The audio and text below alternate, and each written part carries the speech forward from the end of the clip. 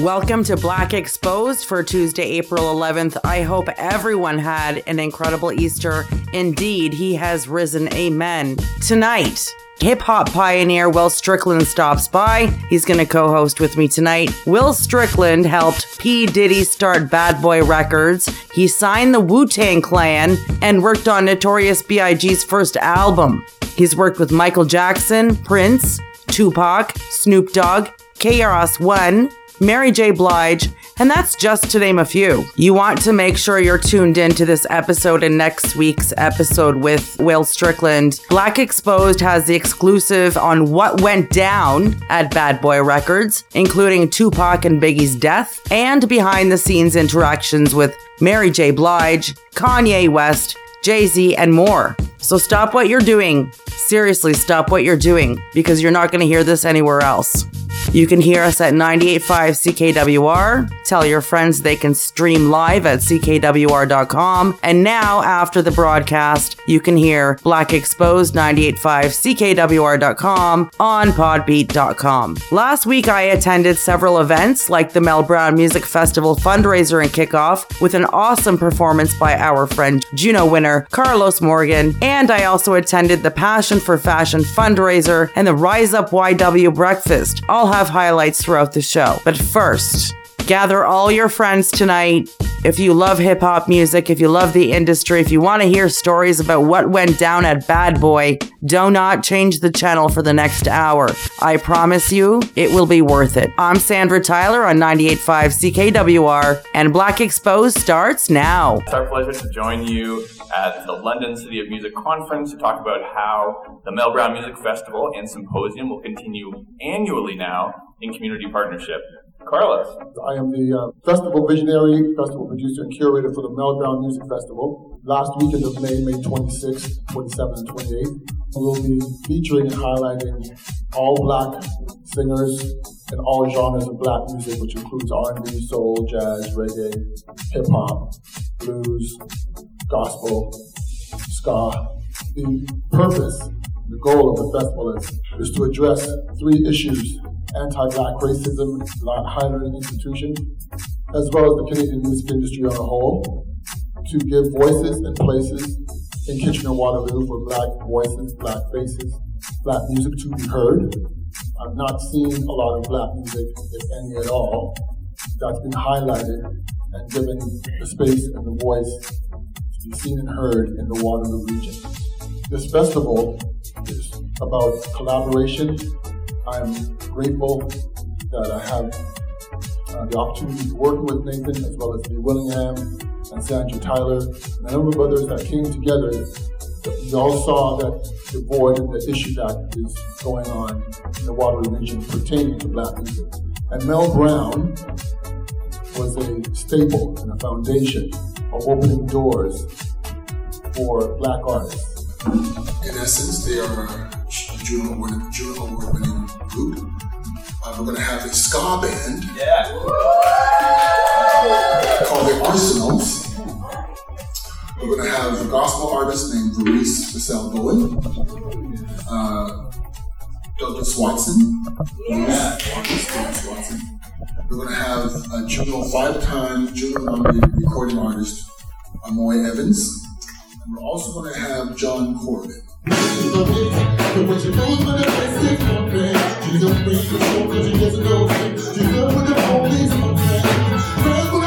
My name is Sandra Tyler. I am the host of a show called Black Exposed on 98.5 CKWR. Black Exposed is Canada's the only Black show in Canada on primetime FM radio. I'm really happy to be on the second annual Mel Brown Festival and Symposium this year. Thank you to you and to the community and to our community partners. This year's second annual Mel Brown Symposium and Festival is going to be free to everybody. So we hope to see you here. Tell your friends. It's free. I've known Carlos since 1997, and let me tell you, when he puts on a performance, he puts on a performance. Yeah.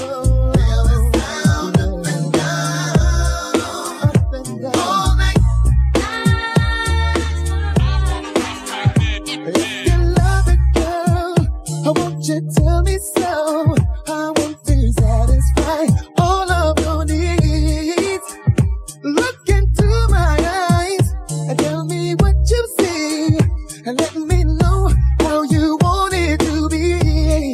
Yeah. In the night, we can make it right. We can make it right. You and me. Oh, it's how it's really meant to be. I need you close.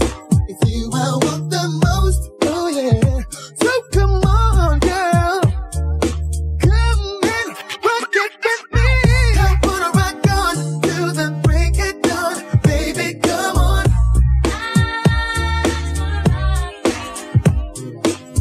I wanna rock on to the break it dawn. Baby, come on. Feel the sound up and down. Now when it comes to you, I can get it on. 'Cause my desire for you's getting strong. And when the music plays and the body sways to the rhythm that we both create. Oh yeah. Now it's time for you to get with me. I'll take you there to a place of ecstasy. Nobody else can do me like you do. So let's get freaky, girl. The whole night through, baby. I wanna rock on to the break it dawn. Baby, come on. Oh, I wanna rock on to the break it dawn. Baby, come on. Feel the sound up and down. All night, we could set the mood right with a wine and candlelight. Satisfy every desire. I'm gonna do the things you want me to. So get ready, baby. I wanna get with you tonight. Baby, come on.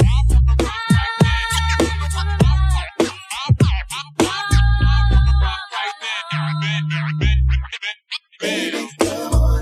Feel the sound up and down. Feel the sound up and down. All night. Feel the sound up and down. Come on, girl, and break me, baby. I wanna get with you tonight. I wanna rock on to the break it dawn. Baby, I wanna rock with you. Yes, I do, baby. I wanna rock on to the break it dawn. Baby, come on. Come on, girl.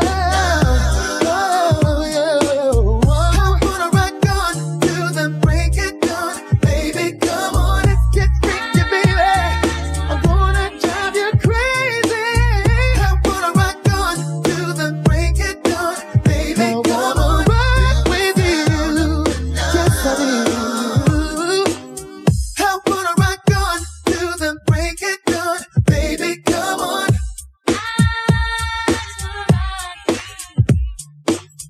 I wanna rock on to the break it dawn. Baby, come on. Feel the sound up and down. My name is Will Strickland. I am the creator of the world's first university accredited course on hip hop culture at the University of Massachusetts Amherst called Edutainment. Who's gonna win the crown for their town? It's Full Court 21 Canada. And so we went and we started this little label you might have heard of called Bad Boy Records. Got to get it done. They said some disparaging words about E40. On your whistle, sir. Let's rock. Don Puffy Combs paid for your trainer. Helped him sign a little group called the Wu-Tang. I see champion on champion. It's that time. Tupac thought somebody tried to kill him. They're no teammates. Bad Boy Death Row. He got shot, 4 times? Diddy and Big. It's like that. Yeah, it's like that. Will Strickland, Jason Staten, True, that's me. Hip-hop music pioneer Will Strickland joins us tonight. He helped start Bad Boy Records with P. Diddy. He signed the Wu-Tang Clan. He put out Notorious B.I.G.'s album. He's worked with Prince, Drake, Mary J. Blige, Michael Jackson, Tupac, KRS-One, Dr. Dre, and that's just to name a few. He created and taught the world's first university course on hip-hop culture. He was the president of Urban Music Association of Canada, and he's also the director of operations in North America for Full Court 21 All World. Please welcome my friend, the legendary Will Strickland. You started your career at the age of 15. Getting paid? Yes. Procuring things? I had a career far before that. When I say procuring, for those who don't understand, they were acquired sons' legal tender. So that career started way before that. It wasn't like, let's go and break in somebody's house or rob them. I was like the dude that I saw a friend of mine get hit by a car and figured out how to make money from that. I kid you not. Where we lived, there was like a big tree that stuck out into the street. So you had to slow down before you turn across the street. And so after seeing Eddie get hit by the car, I'm like, I got an idea. So I put my little brother in the tree and he was a spotter. So it looked like I was throwing a football. My other brother was behind the tree where you couldn't see. So when the car slowed down enough, my brother would jump on the hood of the car, fall over like he got hit by the car. Football would fly up in the air. And the first time we did it, there was a guy in an Eldorado. I remember it was red or burgundy with that white leather top thing on it. And I go into my whole routine. Oh, sir. Oh my God. Look at my brother. My parents live right here. Can you come talk to them and tell them what happened? I'm like, no, kid. What? No. My parents are right here. We didn't live right there. We lived down the block. Didn't matter. He goes, I don't care what happens. Put him in a bus, a cab, whatever. Take him to the hospital, make sure he's okay. And he pulled out $543 the first time we did it and handed it to me. I gave it to my brother. I said, one for you, two for me. I thought of the idea. One for you, two for me. And we did that all that summer until my mother caught us. Well, how much did you make? Oh, thousands. It was a good summer. We were kids. So again, when I take procuring, I always utilize the noodle in ways that would keep me out of jail. The DJing thing started professionally. I was in school, first moved down to Texas because my father, blessed dead, was in the military. And there was a guy who was the starting from scratch or the funk master flex. Like he was the DJ of DJs in this little town. And every party, every bar mitzvah, like he was doing everything. And I knew I was a DJ. I knew I could spin records and I knew how to play records. But these guys in Jerry curls, I didn't have a Jerry curl. That wasn't my thing. It was a Texas thing. He was getting all the jobs and I wanted to work with him. But if I let my ego get in the way, I'm just sitting in this, oh man, that's not me. I figured out a way to work with him. So I go to him one day at a party, at a youth party, and say, hey, I love to work for you. What do I need to do to work for you? He goes, I can't pay you. I'm like, you don't have to pay. When you get extra records and stuff, just give me the extra records and I want to go where you go. He thought he had a flunky. What he didn't realize is that I was going to know everyone he knew. Then, so I go into all these spots where he's going and I'm like, hi, I'm Tony's apprentice. My name is Will. If Tony can't do something for you, I'm here can I get your information? What is it you do, sir? And like, I was just gathering information because information is key and making sure. But here's the best part. So I would tell Tony, look, if you ever have like double book dates, instead of taking the one that's $1,500 and losing out on the one that's $1,000, give me the one that's $1,000 and you get 25% of that because slow dough is better than no dough and your name is still on it. But my name's in little fine print on it as well. He agreed to it. So I started doing those dates and then this thing called the mix show that didn't exist. He's like, he was the main DJ, the little radio station in town wanted him to do this lunchtime mix show. And I'm in school. He's like 24 years old, 15, 16-year-old kid. So I have to make a decision. Do I sacrifice, and I do air quotes for the sacrifice part for a reason. Do I sacrifice my lunch to go and pull this guy's records, and get him coffee and a sandwich and answer the phones and do his call logs? Or do I stay in school and play, eat Frito pies and retain my Uno championship belt? I am the greatest Uno player in the history of Uno. Wow, really? Yo soy el gran campeón del mundo de Uno. It's not a joke. Very serious. I made a decision. I'm like, I don't believe in sacrifice. If you do anything to improve and enhance your life, it's an attribute, not something that's a sacrifice. You don't take away from it, add to it. So I went and I pulled his records. I got him coffee and drinks, and I was in the building because once you're in the building, you're in the building. Sir, you're the operations manager? What exactly is it that you do? Can I shadow you for a week? It's a class project. It wasn't, but I want to learn. I want to make myself invaluable in the building. That's the New York hustle game. That's just me. That's all my grizzly from the beginning. That's my daddy's stools. That's my mother instilling in me that it's in you to do the things you say you want to do. So I learned what everybody does at the station, salespeople, everything. I'm just pulling records and doing call logs. And then one day he gets a call that says he wants to do a show outside of town. He goes, "Do you want to go with me?" I go and ask my father, and I go with Tony. He goes, "Man, sit down. You're not going nowhere with that grown man. You must be crazy." I'm glad my father was my father, because the next day Tony didn't show up to the station on time. And our boss said, "Hey, have you heard from Tony?" This is before the days of well, I didn't have a cell phone. I think this was the days where people had the bag with a big block cell phone, right? So this is how long ago it was back then. Nobody had those. They had pages maybe, but I said, "I haven't heard from him." And I was pulling his records to get ready for the show. She goes, "Look, Tony's not here. We don't have anything to replace Tony. I know you DJ with Tony. No scratching, no tricks, play the hits." We find out that Tony got caught trying to sell weed at a kiddie party. All the people he knew who he's working for in the city, who found out he got busted, didn't want to work with him anymore. And they're like, "Who can we, remember that kid who was working with him? The guy who took all the information and was following and saying if Tony does." And, I did the mix show one day. Then I did the mix show the next day. And by Monday, it was the youngest in charge midday master mix with Strickland. And then I would go back to my 5th period English class, knowing all my friends would listen to me at lunchtime. So in the words of KRS-One, I did it once, I did it twice. Now there's steak with the beans and rice. Before, I was just the guy eating beans and rice. Now I'm the guy. And it told me I could do this. I just carried that on to university and started a radio show when I got to university. I had gotten a scholarship, earned a scholarship to Rice University, the Harvard of the South in Houston, Texas, where I played basketball as a 4-year letterman there. But my freshman year, I became the president of the Black Students Association and also the vice president of the student council, overall student council, to make sure our voices were amplified on campus. I didn't see the difference in I want what everybody else has. So I said something about it. We had a very passive group going there, starting my radio show, and then eventually starting another community radio show, and then having a commercial radio show at the same time, and then starting a video show called The Elbow Room. So I'm in school. I'm on the speech and debate team, forensics team. I'm playing basketball. I'm going to classes at one of the toughest schools in the country. All of our classes were hard, and trying to juggle this in my first experience of being an adult.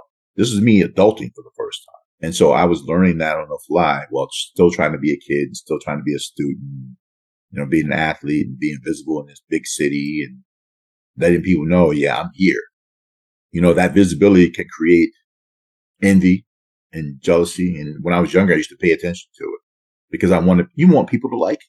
But when you realize that not everyone cares about your well-being, or they don't want you to have what they can't have because they don't want to do the work. They just want the glory. They want all the stuff that you work for. I work, whether it be getting that money in the summers with my brothers, I worked. I figured out a way to get that. Whether it was me getting that job with Tony, I worked to get that. And then eventually become the mix show guy.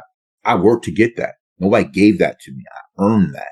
When I got my scholarship to school, I earned that. Nobody gave that to me. When I got to school and said, I want to do all the things I wanted to do, I figured out a way to do them, and I did it. Everything I do in this life is set up with 3 basic steps: setup, execution, and follow through. Where most people fail is the follow through. Going to school there, playing basketball, having these radio shows. I already knew that I want to be a part of this industry, this thing where, before I even got to Texas, I was engaged and in love with this thing that I'm married to for the rest of my life. And I can't divorce it, called hip hop culture. I recall being 9 before it had a name, before it was shrink wrapped in a jewel case at HMV or Best Buy on a shelf somewhere, or in a video in a thong on top of a $500,000 car. It didn't have a name. It's just what we did. And I'm walking down the street and I see, I'm eating a push pop with a white t-shirt on it. I'm eating this ice cream. And I see these guys in the stoop and it looks like they're about to fight, but they're talking really aggressively. And it sounds like some Dr. Seuss stuff. It's rhyming and they're talking back and forth. And back in the day when you saw conflict, people like we were Don King or fight promoter, fight. I'm screaming fight. And we stand there and we watch these guys and they keep rapping back and forth, which we didn't know was rap. At the end of it, instead of fighting, they hugged it out and walked in different directions. And I caught the fever right away. I'm like, I want to do that. Whatever that was, I want that in my life. I remember going home and my mother still has this in a little frame, a little yellowing piece of paper now. My first ever bars, my first ever rhyme. I remember it to this day. My mom was cool. I go to school. I'm not a fool. You know the rules. I thought I was the best thing rocking out here. But in that story, I realized that the manifestation of my entire life was in that. I didn't know that then. I know that now. My mom was cool. I was one of the few lucky kids who had two parents in the household in my neighborhood. That was a rarity. But my father, blessed the day, used to always say, if you're going to spend 8 hours somewhere, get something out of it. So school was easy big. So, for all of that, for triple majoring in university and managerial studies, political science and economics, for getting my master's degree in entertainment law, because I didn't want people to be able to talk around me in legalese and me not understand it. Because I knew that once I started my first company in my dorm room at Rice University called Urban Art Marketing and Promotion, I needed to know what I was doing. And because I was a NCAA Division I student athlete, not allowed to work. So I had to move off campus, and I couldn't utilize the benefits that the school gave me. They gave us a stipend to move off campus, but I didn't get my stipend at first. So I had to move off campus immediately when they found out I was running this company. I had been running the company for years, but when they found out, I had to move off campus. And I asked my homegirl to pay my first and last and security deposit on this little apartment. And I worked and worked and worked and worked. I was scared because I didn't know what I was doing, or at least I didn't think I did. I'm not seeing anything coming from it. I'm like, you know what? I should just quit. I should go get an oil and gas job and get married at 25 and have kids at 28, 30, and 32. So they're out of the house by the time I'm 50. But that's how I was thinking. And then at the end of that first month, one check came. During that month where I was working like that, I ate popcorn every single day. I owed somebody. I'm doing anything to make it seem different. Every once in a while, I'll hustle a CD or something at like Taco Bell or Arby's or something. But for the most part, I was eating popcorn. At the end of that first month, I paid my homegirl back. No more popcorn, but I kept one package of popcorn in the cupboard to remind me, you don't do the work. It's back to popcorn. How much was the check? About $1,000, $1,100. Was that the biggest check you had made with your company at that time? I just started. That check paid my rent and everything. And I kept working. I'm like, is it because I'm black? Is it because I'm not smart enough? Is it because I want to quit? And then at the end of that month, 11 checks came. The work always tells you where you are. Now, how do I sustain that? I sustained it well enough to have 55 employees across the country and 5 in-house. I had a record label and some friends in the music industry who wanted me to work for them because I'd helped them sign a little group you might have heard of before called the Wu-Tang Clan. There's a song called Wu-Tang Clan Ain't Nothing to F With. And at the end of that song, Riz is giving shouts out. Not shout outs. You get the shouts, not the outs. I'm the syntactician too. I can't help it. I'm a nerd. So he's giving shouts out at the end of the song. And he says, peace to Kelly Wu from the Gavin, Will Strickland, Jason Staten, true. That's me.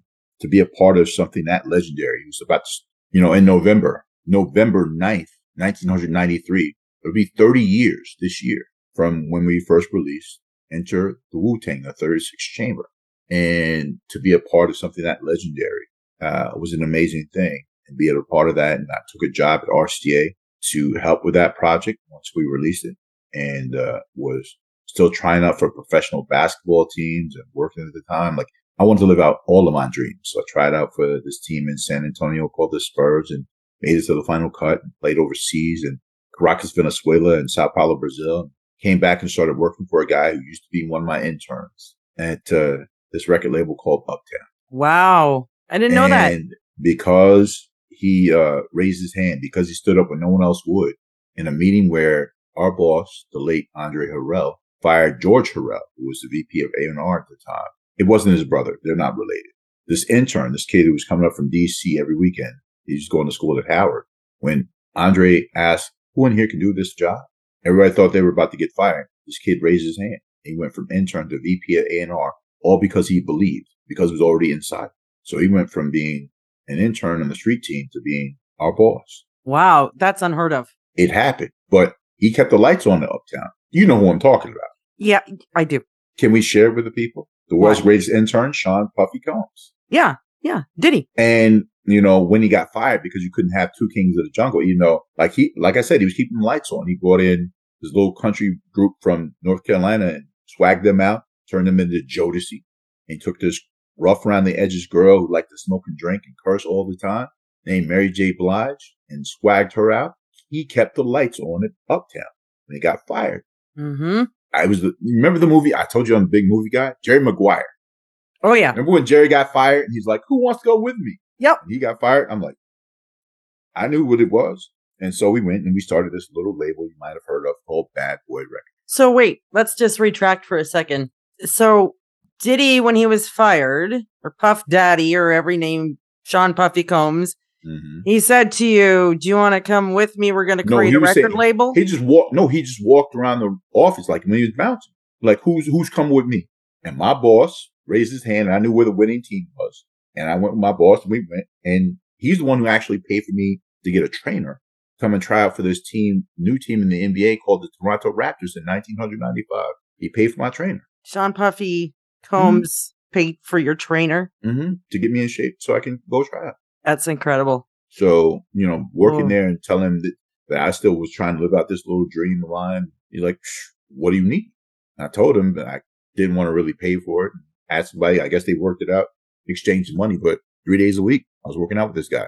Got me ready. Tried out for the team, didn't make the team, but went overseas and played Brest and Marseille in France. Okay, yeah. Finished up in Barcelona. And that was the end of my professional basketball playing career. But to have had that, to still be working in the music industry, I came back and was working after I left Bad Boy with the Notorious B.I.G., Blessed Dead, and also Blessed Dead to Craig Mack.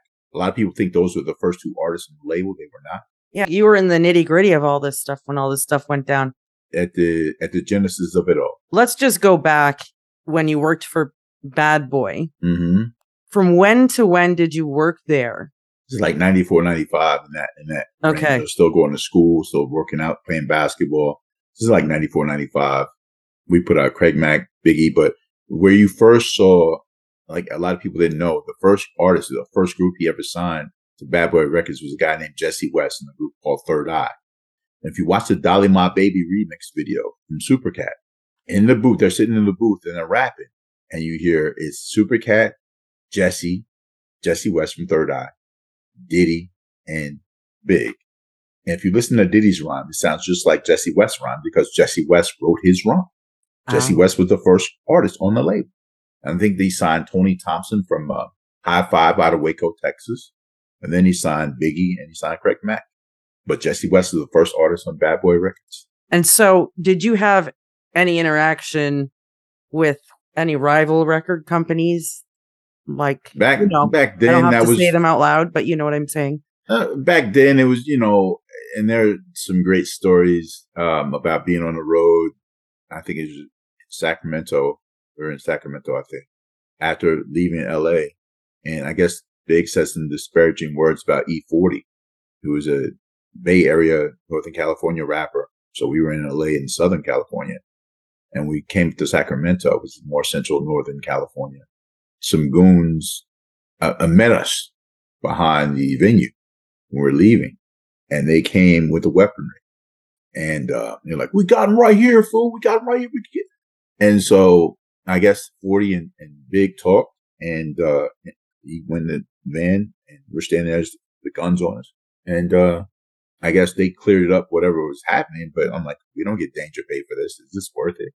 So, and that wasn't even, the Bad Boy Death Row thing. It was just a whole West Coast, East Coast thing. It was ridiculous, and it was fueled by a lot of the stuff that was happening in the media. And my father, again, I always go back to stuff that he told me and the lessons I learned. He says, what's worse than a diss or a slight? A perceived one. So Tupac thought that he was like somebody tried to kill him that was in that group.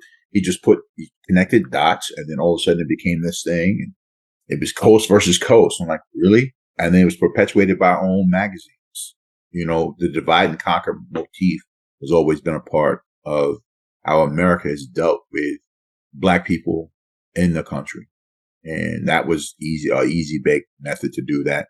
And what ended up happening was that September 13th, 1996, Tupac Amaru Shakur gets gunned down this Las Vegas strip. Now, Tupac weighed 150 pounds, maybe. He got shot, 4 times? Shit next to Suge, whose head was bigger than a TV. He got a graze on the side of his head. I could go into that conversation. I'm going to chill.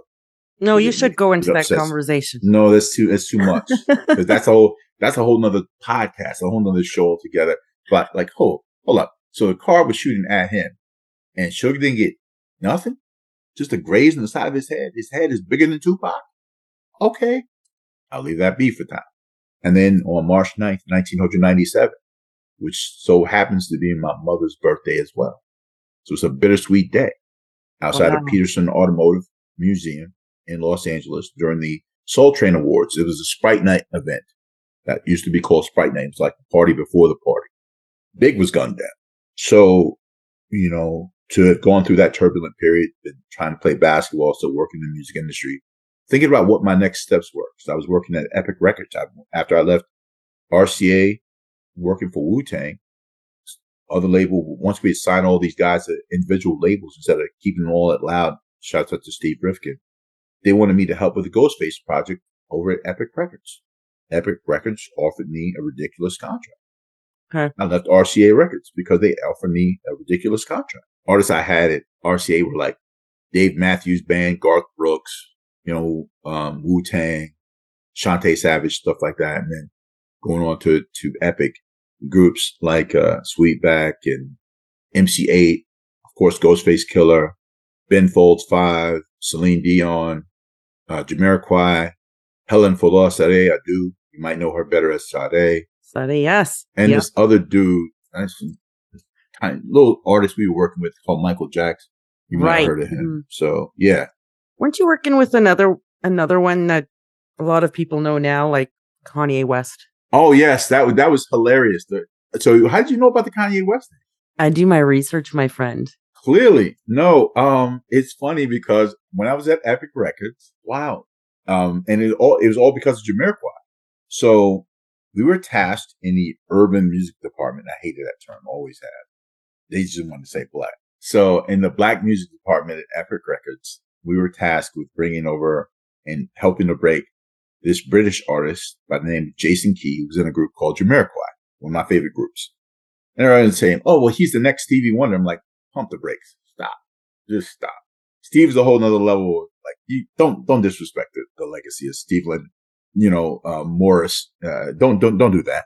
Don't do that. And so I had to figure out a way to break Jamiroquai. Like, how can we put this in a mix show? So I made a mix show contest because I had access to the first Sony PlayStations. I need to tell them this story because I have a meeting with Sony PlayStation soon. All right. I need to tell them this Jamiroquai story. Thank you for sparking that.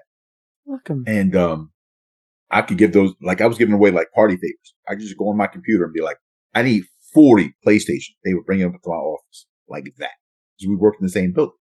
So I'm like, we'll do a mix show contest with all the mix show DJs across the country. Whoever plays it, they'll get, whoever does a remix for this song, which Jason would never approve, but we didn't care. We just want the visibility. So you get the remix, you get 5,000 copies of that remix with your name on it. You got $5,000. Plus we gave you PlayStation a $500 gift certificate to Adidas, which is funny. It was Adidas. Kid you not. I kid you not. So I remember the winner of the contest was my man Ferris Thomas from WGCI in Chicago. I called him and said, Ferris, you won, blah, blah. He goes, man, I got to admit to you, I didn't do the remix. You know Tony or you know Dion? He goes, yeah, no ID. Who was like at the time a producer who was producing Common. He was producing Common's work in Chicago. He said he has this protege by the name of Kanye West who did this remix. And so I'm like, okay, well, we'll get him a ticket. We'll bring you guys to New York, whatever. We'll figure out what we're going to do. So in the meeting, there's Kanye, Tony came. So No ID was there. Ferris was there. And Vivian Scott Shue, I love her to death. She's the first A&R to bring reggae from a mainstream standpoint to America. I'm not talking about Bob Marley. Like Bob Marley is a whole nother thing. I'm talking about like for commercial radio to accept that. Like Bob Marley was accepted everywhere, but like Patra and Shabba Ranks, she was the one who signed that. Vivian Scott Shue will always get stats from me. My man Jeff Sledge, who I think he's managing Missy Elliott right now. He was the A&R there. And like we were all in this room with our boss, a guy named Ron Sweeney, who used to be Eazy-E's lawyer, Pence's lawyer, Babyface's lawyer, Luther Vandross's lawyer. It's a total conflict of interest. And I don't know how I left Babyface and Luther Vandross off my list of people I worked with at Epic, but that's a whole other conversation. Respect due. He was in the meeting and we're sitting there and like Kanye was like, I want to rap. He couldn't rap. He couldn't rap a Christmas gift for me back then, for sure. We were like, yo, we should have just an in-house producer. That's how Puffy did with Third Eye and everything else. He had the Hitman. We're like, we should have in-house producers like Motown had. It's the model we want to build it here in the black music division. Let's do something like that. Ron Sweeney didn't want to do it. So we never signed Kanye. Maybe it's better that way? I don't know. Back then, no, it wasn't. Back then. Think that's longevity. all I can talk about. That's all. No. Longevity, his music lasts forever. The publishing lasts forever. I know. I'm just saying. It would have been a good idea. It would have been a good look for me, but we couldn't sign him. So we didn't. We had a chance to sign Jay-Z as well. We didn't sign him. I remember having that meeting with Damon and Jay back in the day. And Damon goes, should we sign here? He just kept it simple. I said, I'm going to give you the PC answer and I'm going to give you the real answer. PC answer is, of course, sign here. You know what I've done. Wu-Tang, blah, blah, all that stuff. The real answer is go with Def Jam, dog. Mm. That's the boot. That's the label. That's they were offering about as much as we were offering them. And the fact that there was a huge distribution angle, I think Def Jam was just getting with Island, it's now Universal. So, from a distribution standpoint, it's still Sony, it's still the machine. There's a huge machine, but it was hard. I had to fight so much just to get the Ghostface stuff off the ground. I'm like, I don't know if they'll even understand. See, Jay-Z had what people then considered a marginal hit record, Reasonable Doubt. It wasn't Wu-Tang, and it came out 3 years later. Reasonable Doubt came out in 96. But what they were doing with I think it was Brian Turner and those guys at Priority, before that, or even Patrick Moxey when they were on Payday Records. And Patrick Moxey came on a conference call with us when Jay-Z put out In My Lifetime. That what's the meaning? It came out on another label before that. This song that Jay-Z did back when he started slowing down his flow. And Patrick Moxey said to us on a conference call that Jay-Z couldn't handle another single, much less an album. And so they dropped him. This is a true story. I didn't know they dropped him. Patrick Moxey, Payday Records. Look it up. Jay-Z. You worked with Mary J. Blige. Yeah. Do you have any fun stories?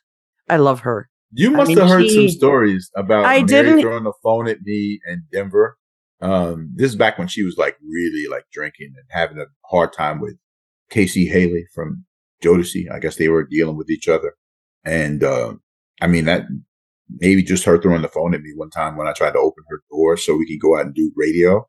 And she's like, she wants to sleep in. I'm like, yo, we got to walk these dogs. Mary ripped the phone and threw it at me. It wasn't a cell phone. It was the actual phone in the hotel room. But, for the most part, she was cool. Some of the worst experiences I've had. I've been on the road with SWV when I was at RCA. I forgot about SWV. I'm talking about Shantae Savage. I had SWV. I remember almost getting fired from Uptown because my boss had the reel, straight from it was a 2-inch reel from the studio of Mary J. Blige's album, What's the 411? He allowed me to play what's the song because it was the only rap song in the album with Grand Poobah Maxwell from Brand Nubian on it. Yeah, yeah. So we took it up to the station. We played it on my station. So I got to play it first. I was happy. And then we took it to a radio station, commercial radio station in Houston, Magic 102. And Mel, my old boss, he works at Cash or Young Money right now. So he works with Lil Wayne and Baby and all those guys. Cash Money right now. Shout out to my man Mel Smith, who is mentor and brother to Mel left his reel, the radio station. I remember all the laws we broke going back to the station to go and get it before they recorded it because Andre was going to kill him if they had it before it was done. It wasn't even done yet. The fact that he let me play it was something, and he kind of got mad, but he's like, it's a little commercial or college radio station. I had 50,000 watts. Exactly. My signal went 3 hours around to Louisiana and northern Texas. It went everywhere. So that is the worst place to forget something of that caliber. That's giving your life's work away. It happened, but they didn't record it. They didn't know where it was. Mel went right back to it, but I think that those are some of that, cool Mary stories I could tell off the top right now. You are known to be a legacy maker. So after you left Epic, where did you go from there? And how did you end up in 1997 creating the first online concert? What's that all about? February 18th, 1997. We had to figure out a way to reinvigorate sales on Ghost Album. When I first got there, they'd already spent almost $1 million of his budget. They put out 3 singles and 3 videos that had no real plan. They just thought, it's Wu-Tang. Anybody will buy it. You still have to have a plan. Like I said, the work is always going to be about the work. So they given me this really nice contract, and I like money, fan of money. I'll put it like this. I'm not one to really talk money like this, but like my traveling expense account, my trick off, go buy red alerts, chicken, whatever, right? My first year, my traveling expense account was 175,000 US. That wasn't my salary. That was just my traveling expense account. Just to put it like in perspective. So what my salary is kind of nice. I had negotiated this great contract. I should have quit when they told me reinvigorate sales on the album.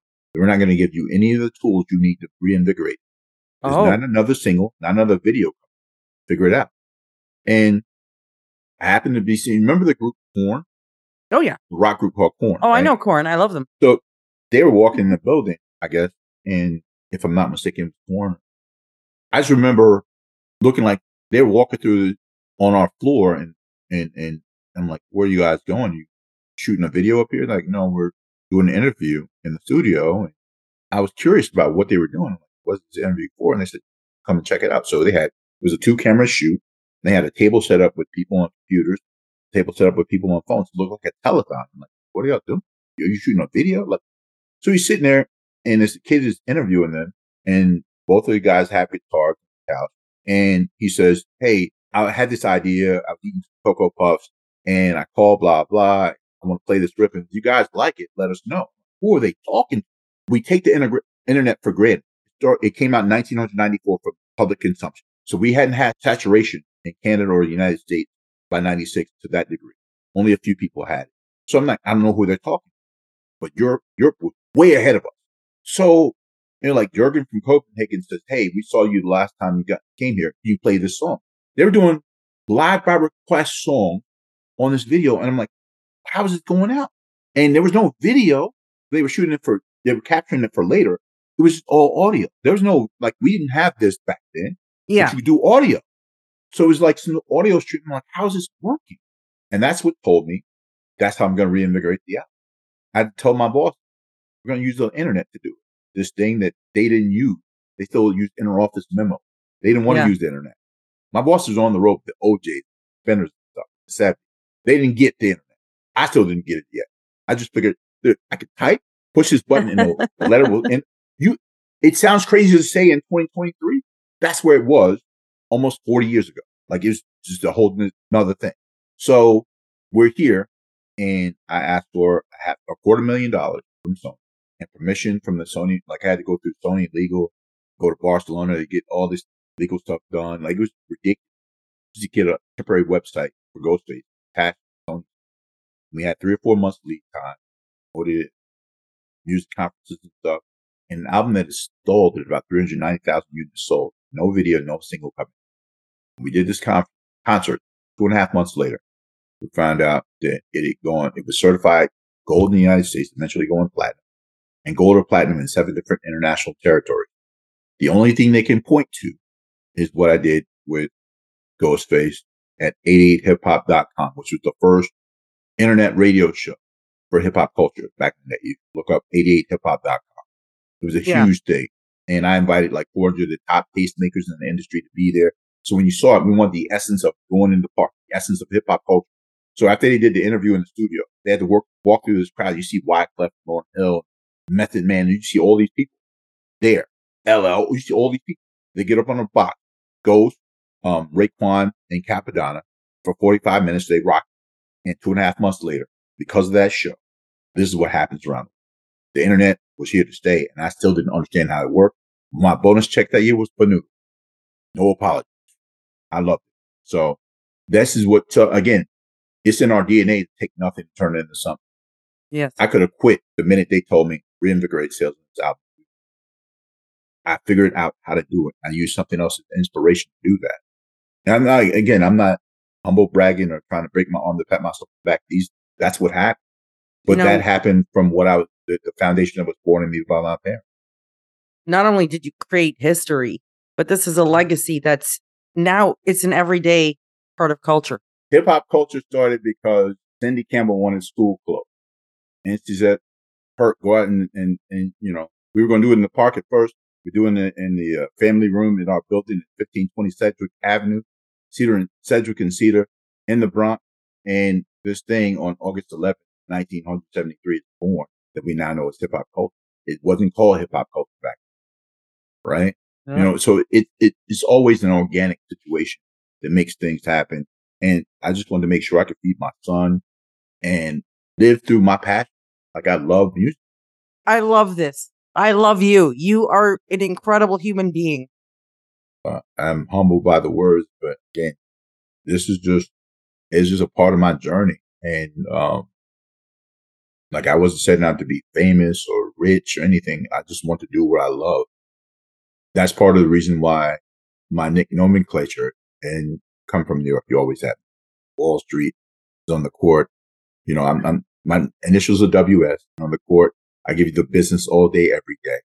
So I am the entrepreneurionaire because I'm not necessarily rich because of money, but it's about the people I keep in my circumference, the energy I keep around. Yeah.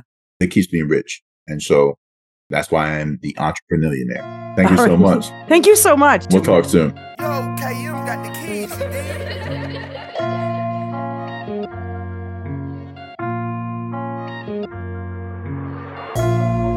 Without brandy, I'm none. 'Cause brandy is fun. Brandy, oh brandy, with you I feel like the one. Without brandy, I'm none. 'Cause brandy is fun. Brandy, oh brandy, with you I feel like the one. Oh brandy, yeah. With you I'm feeling better. Oh brandy, yeah. Yeah, with you I'm feeling better. Sipping on this liquor just to feel better. I see no purpose, but this mix got me feeling greater. Spending money on you, brandy, 'cause you're here for me. To celebrate, to elevate, you've been there for me. You pull out sometimes the good or the worst of me. Learn a lot about yourself, now you're real to me. You taste different when I'm out on Saturday nights. Helping me with beat, 'cause you really know what they like. Brandy, you've been there for me. Brandy, you take care of me. With you, I'm moving carefully. And you take care of this misery. Without brandy, I'm none. 'Cause brandy is fun. Brandy, oh brandy, with you I feel like the one. Without brandy, I'm none. 'Cause brandy is fun. Brandy, oh brandy, with you I feel like the one. Oh brandy, yeah. With you I'm feeling better. Oh brandy, yeah. Yeah, with you I'm feeling better. Now it's time for me to understand this lifestyle. You toxic for myself and my future bloodline. Tired of these nights asking God, who am I? Is this music that I make that I can put on standby? But Brandy, you've been there for me. Brandy, you take care of me. With you I'm moving carefully. And you take care of this misery. Without brandy, I'm none. 'Cause brandy is fun. Brandy, oh brandy, with you I feel like the one. Without brandy, I'm none. 'Cause brandy is fun. Brandy, oh brandy, with you I feel like the one. That was Montreal hip-hop and R&B singer Jeffrey with the song Brandy. Jeffrey is this week's Artist Spotlight. Jeffrey's inspirations are J. Cole, Jay-Z, and Mac Miller. Jeffrey's music is described as unique, distinguished, and pure. And on Jeffrey's singles and EPs, you will see butterflies, which represent growth and elevation, similar to a butterfly stages in your life. That is really awesome, Jeffrey. I love that. You can find him on Facebook and Twitter as Jeffrey's World One. If you are a Black Canadian artist and you want your music heard, send us 2 of your radio edited songs along with your bio, photo, and your social handles. Make sure your music is broadcast quality and there's no swearing. And send us your music to blackexposed@bell.net and you could be on Black Exposed as the next Artist Spotlight. I'm here at Passion for Fashion with the wonderful Brenda Halloran. Brenda, you were the mayor of Waterloo. I was for 8 years, from 2006 to 2014. Tell us what got you involved in this event. We're at our 10th year. I think this is probably my 5th year as the MC for this event. And it's so important because we raise funds for the YW Family Relocation Services organization to help women and children when they leave the shelter and get set up again. Brenda, I have heard such wonderful things of you as mayor. What was the most exciting thing that you helped change in the Waterloo region during your tenure? There's so many things, but one of the most exciting things that I ever got to experience was greeting the Queen when she came to Waterloo and living through Blackberry Rim, and we did a lot of good things. I'm sitting here with Mary Hennon Thorne, Vice Chair of OTF. She's also an adjudicator for Tribunals Ontario. Mary, I hear that you are part of this wonderful evening and event. So this event helps women who are leaving shelters and domestic abuse situations, and a wonderful group of women help relocate them to new homes, new places, and a new start. And I'm so proud to be part of this committee. I'm here with Nancy Cable, Chair of Passion for Fashion. What made you get into this? I reached out to Nancy from La Creme, and between Nancy and Brittany, her daughter, Trisha Cable, my daughter, and I, in 2 months, we planned the first Passion for Fashion at Benjamin's in St. Jacobs. I am here at the Rise Up YW breakfast with Jennifer Brayton, the CEO. Hi, thank you, Sandra. It's nice to be here today. So this breakfast is phenomenal. Look at all the wonderful people that are here this morning. This is ongoing, correct? This is the first in a series of fundraising events the YW's hosting. It's a series called the Rise Up Breakfast, and we're hoping to bring the community together to talk about stories of resilience. So I encourage you to follow us on social media at YWKW and get your tickets and stay tuned. Supremacy. All vibes on God. All vibes on God. All vibes on God. All vibes on God. More drinks on us. More drinks, more loud on us. More drinks on us. More drinks, more loud on us. Wait till you want show me when I never see before. Flow sweet like jollof rice, enjoyment galore. Bury us for ground, and none no say we manure. Small boy of yesterday, see us immature. Con the too sharp guy, be like now we sky high. Name one hustle where we never even don't try. Baba God day, so it no fit difficult. We go fly high, so high. Can ya calm down. One day we go run town. Less in the city, so we lock down. If you feeling this, make you no frown. Calm down. One day we go run town. Less in the city, so we lock down. If you feeling this, make you no frown. All vibes on God. All vibes on God. All vibes on God. All vibes on God. More drinks on us. More drinks, more loud on us. More drinks on us.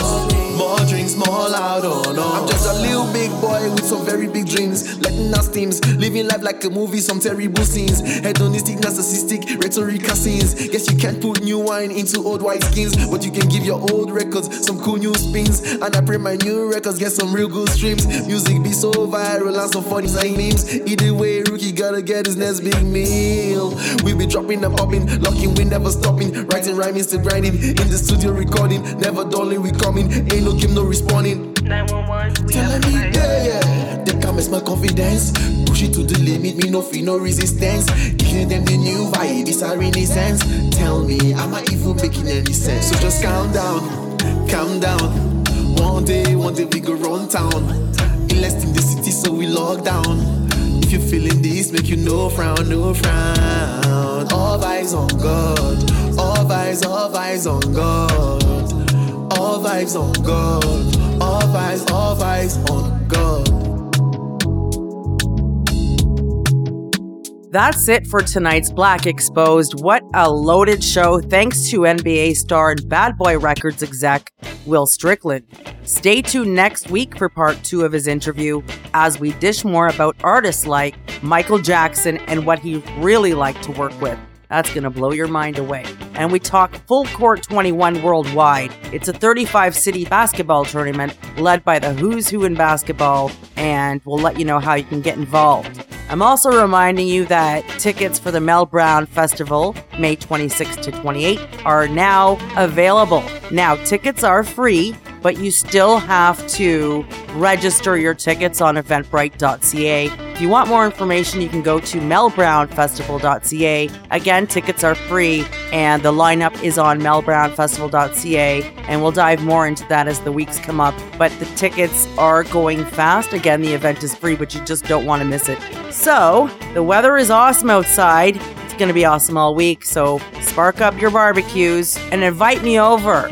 Just kidding. But stay tuned for some fun summer contests and promotions Black Exposed is working on, and we might just pop up in your backyard with a musician, but you got to provide the barbecue, because that's how we do. Stay blessed, everyone. I'm Sandra Tyler, and this is Black Exposed on 98.5 CKWR. To be a Black Canadian is to be stuck between worlds. Not Canadian enough for the Canadians, but not cultured enough for our parents' countries. To be a Black Canadian that has been here for multiple generations is to be unacknowledged and all but forgotten. To be a Black Canadian is to be welcomed with one hand and oppressed by the other. It is to be muted. It is to be sold on the story of inclusion while being denied of your own experiences. To be a Black Canadian is to be the younger sibling of Black America. They are the more popular child and always get the attention. Even when we go through similar things, it doesn't seem like anybody cares when they happen to us. It is to have your contributions towards building this country erased. It is to have your stories go untold. It is to have your neighborhoods be gentrified or demolished.